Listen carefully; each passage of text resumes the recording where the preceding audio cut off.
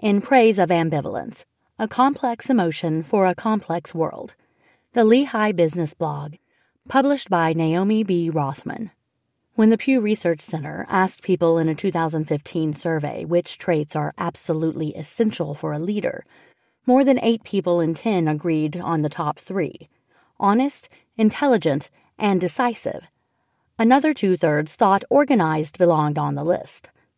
One word that did not appear was ambivalent. That's hardly surprising. In my research on emotional ambivalence, I found evidence that we don't like it when people have mixed feelings. We think it conveys that they're weak, and it goes against what we think we want from our leaders. In fact, with its typical conflation with the word indecisiveness, ambivalence seems to be the polar opposite of one of the traits many people consider an essential pillar of good leadership. So it may come as a surprise that research I've conducted has found evidence that emotional ambivalence can play a positive role for managers, not only facilitating their decision-making in negotiations, but also as leaders and decision-makers more generally. In one paper, I demonstrate that managers who non-verbally show emotional ambivalence through their facial expressions, gestures, and posture can open the door to more productive negotiations and better results for everyone. Attaining these integrative solutions, however, requires that they first develop good relations with their negotiation partner by setting a cooperative tone. Showing your ambivalence can inspire your negotiation partner to actually step up and assertively engage more in the task of solving the problem on the table. Combining a cooperative tone while also inspiring one's partner to be assertive through showing your ambivalence creates what I call the sweet spot in negotiations. It allows negotiators to grow the pie via problem solving, and the win-win result leaves no bruised egos or hard feelings, paving the way for more productive negotiations in the future.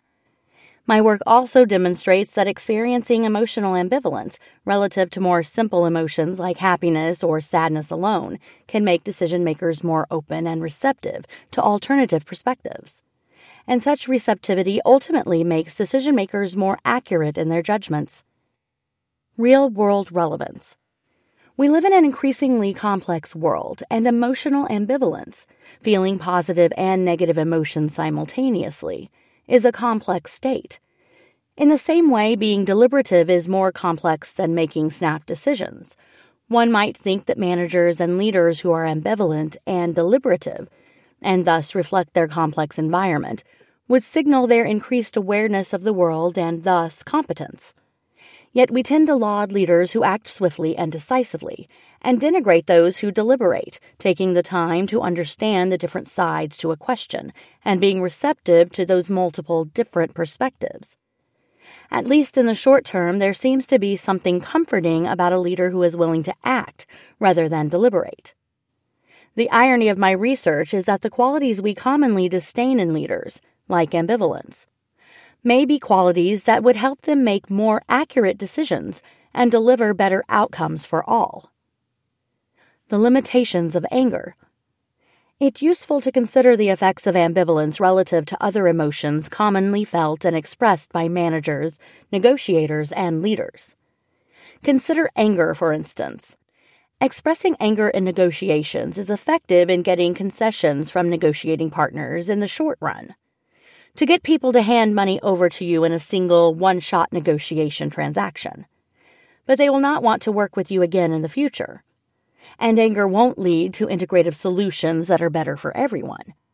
Anger leads others to submit and give in, but not to be proactive in solving the problem at hand, not to be creative or think deeply. Anger is less likely to lead to complex solutions to complex problems.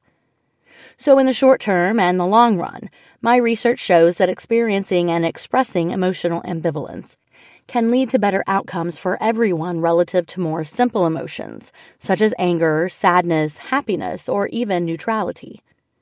Clearly, ambivalence isn't going to be useful in every situation or context, but we often exclude it from our list of managerial or leadership strengths because of the widely held bias or prejudice against this complex state. Ambivalence in other contexts, the physician-patient relationship. I am recently starting to explore how it's not just in the context of companies and their leaders that emotional ambivalence can lead to better outcomes. I've seen this bias in relationships with other authority figures who also make decisions that affect our lives. For instance, I've recently started to extend my work to the healthcare context. One example is in physician-patient relationships. In general, we really don't want our physicians to show ambivalence about their diagnoses, because what we're looking for is certainty and information about how to act. And ambivalence doesn't provide clear information on how to act. Yet experiencing ambivalence may be useful for those physicians.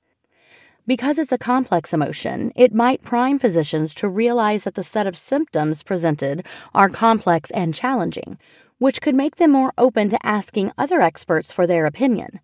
It might also make them more receptive to alternative data points or information about a patient's symptoms, because they're primed to realize that this is a complex decision. What leaders and organizations can do. One of the reasons I believe the study of ambivalence is interesting and important is that the culture in many organizations, and perhaps in our society as a whole, too often views mixed emotions in a negative way. The clear message is that you need to resolve the conflict, get over one half of your mixed feelings, and become decisive. When we encourage people to suppress their mixed feelings, we are losing an opportunity for them to benefit, both at the individual level in terms of making better decisions, but also at the interpersonal level, where their ambivalence may inspire their employees or patients to step up, think hard, and voice their own concerns and points of view. In a complex world, we need to value complexity, not attempt to shunt it aside.